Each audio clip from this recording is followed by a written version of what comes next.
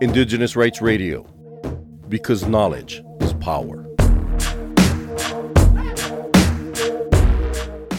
Education should be accessible to everyone, regardless of the gender, race, or any other factor.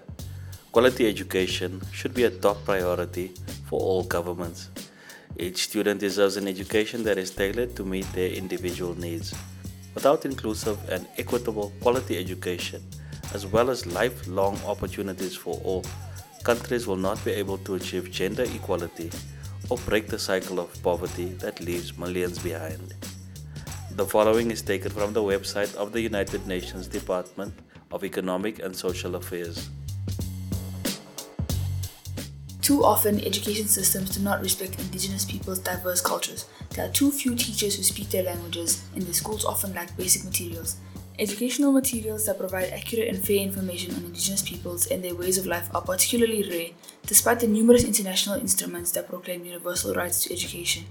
Indigenous peoples do not fully enjoy these rights, and an education gap between Indigenous peoples and the rest of the population remains critical worldwide.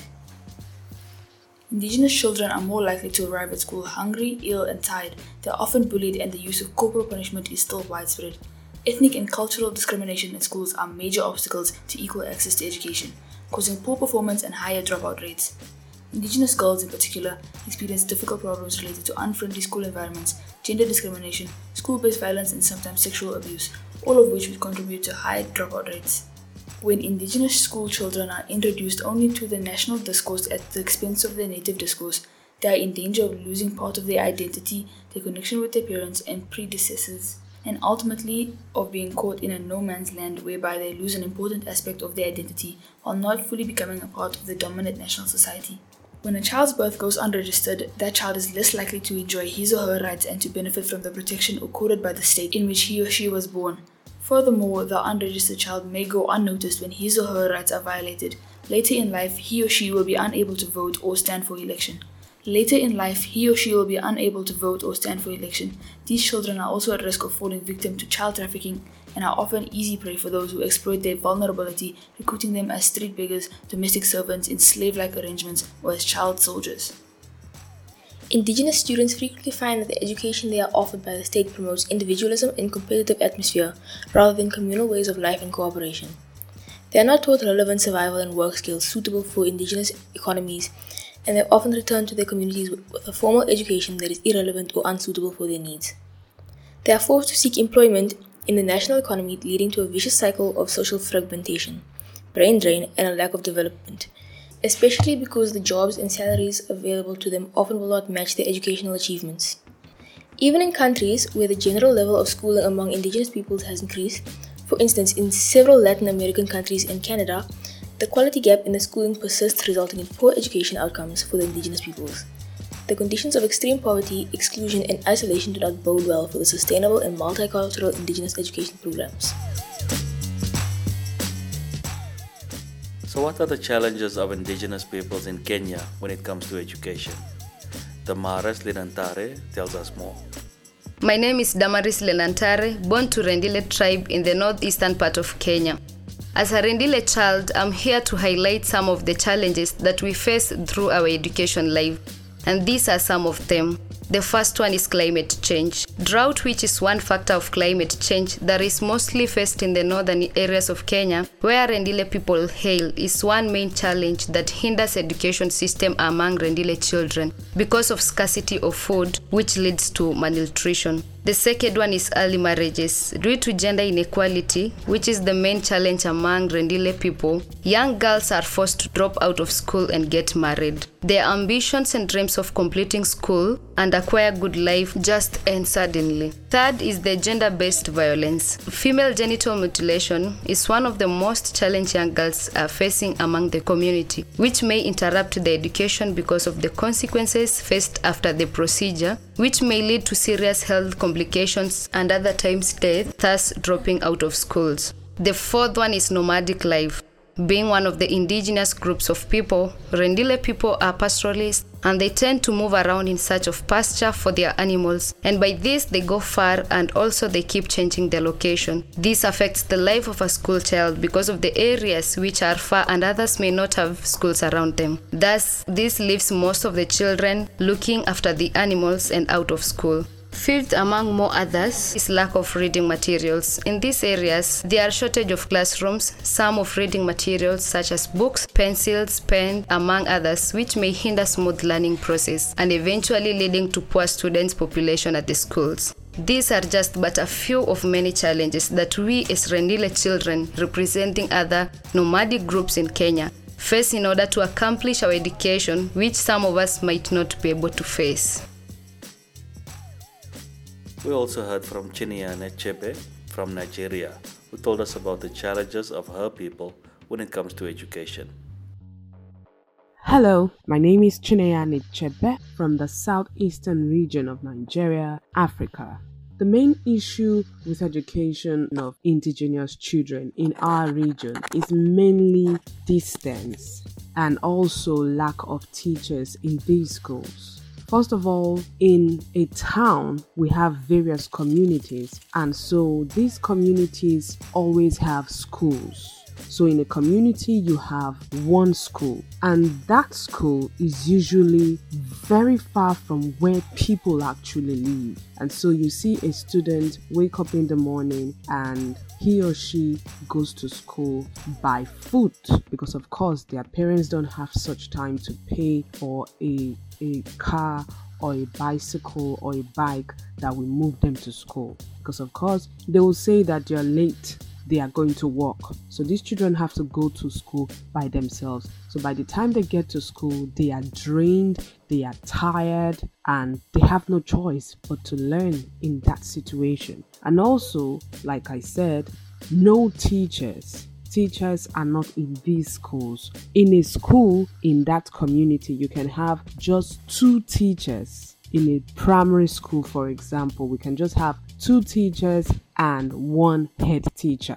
And in this school, we have primary 1, primary 2, primary 3, primary 4, primary 5 to 6. So these 2 teachers are expected to teach these students of about 100.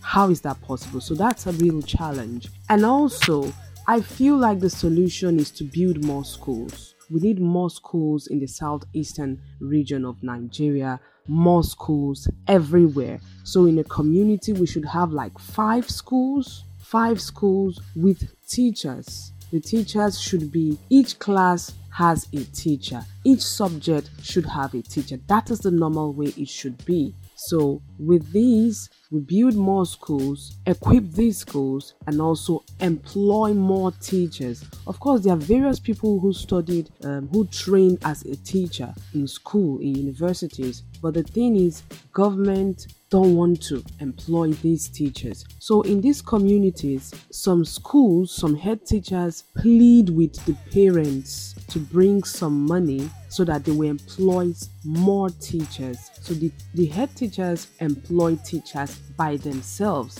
and the parents are the ones that pay. And so these teachers are just paid, they call them PTA teachers, Parents Teachers Association. So they call them PTA teachers, and so they are paid peanuts. And these people, maybe they just love teaching and they just like, okay, let me just do the job instead of staying at home. And so that's how you see, when you go to a school, you see actual teachers are 2. In some cases, if the parents agree, you see like 3 added teachers where the parents are the one actually paying the teachers' fees. Because in our region, in some parts in Nigeria, there's free education. So you don't have to pay school fees. But in my region, they have to pay school fees, but a little. The fee is actually subsidized for them. So the parents pay as low as 5,000 naira per term. So because a lot of parents are like not happy with the fact that there are no teachers in the school, they have no choice but to bring out a little more, give to the head teacher to employ more teachers to at least help out with the job. And so it's a big challenge, and we are pleading that more schools are being built so that the distance will no longer be a barrier. You're not going to see a student that will say he or she doesn't want to go to school anymore because he or she is tired. Every morning you walk from a far distance and you get to school and you're exhausted and you're expected to learn in that state. It's not healthy. And also we need teachers. More teachers should be employed. We have a lot of them roaming everywhere, no job. So we need more teachers. Thank you. And lastly, Mathias Thoko from Tanzania weighed in on the conversation and told us about the struggles of the indigenous Maasai peoples of Tanzania. My name is Mathias Thoko, a journalist from Maasai indigenous community in northern Tanzania. Our country education system centralized the under 7, 4, 2, 3 standardized system applicable to both private and public schools. 7 years of primary education where language of instruction is Swahili for public schools, and 4 years of ordinary level secondary education, and 2 years of advanced level secondary education, and 3 to 5 years of university education. Therefore, we have 2 formal language of instruction, Kiswahili at primary level and English at secondary to university education. Private school use English as a language of instruction at all level of education. Tanzania education is compulsory and free at primary and secondary education for public school according to 2016 education policy, which significantly increased the number of enrollment. The Maasai indigenous children face a lot of challenges with the Tanzania education system. Many indigenous Maasai families are not able to send their children to private school where they can access the best and quality education. Although public school like primary and secondary are fee-free, but it lacks many facilities, especially in rural area where is the home of Maasai indigenous. Language is also a source of Maasai indigenous children dropout because Swahili language is used as a language of instruction at primary school. At secondary to university they use English, so this makes it difficult for indigenous children to adapt changes from mother language to formal education system. And sometimes long walking distance to school can be a source of dropout for the Maasai indigenous children. We call upon international organizations, indigenous community organizations, to support the Maasai indigenous children to access quality education through funded programs and supported language research projects. Also, we call upon the Tanzania government to recognize indigenous knowledge and language in policy making to allow them to transmit their views and opinion through different media outlets like radio and television. For more on the rights of indigenous peoples, visit cs.org and follow Cultural Survival on Facebook and Twitter.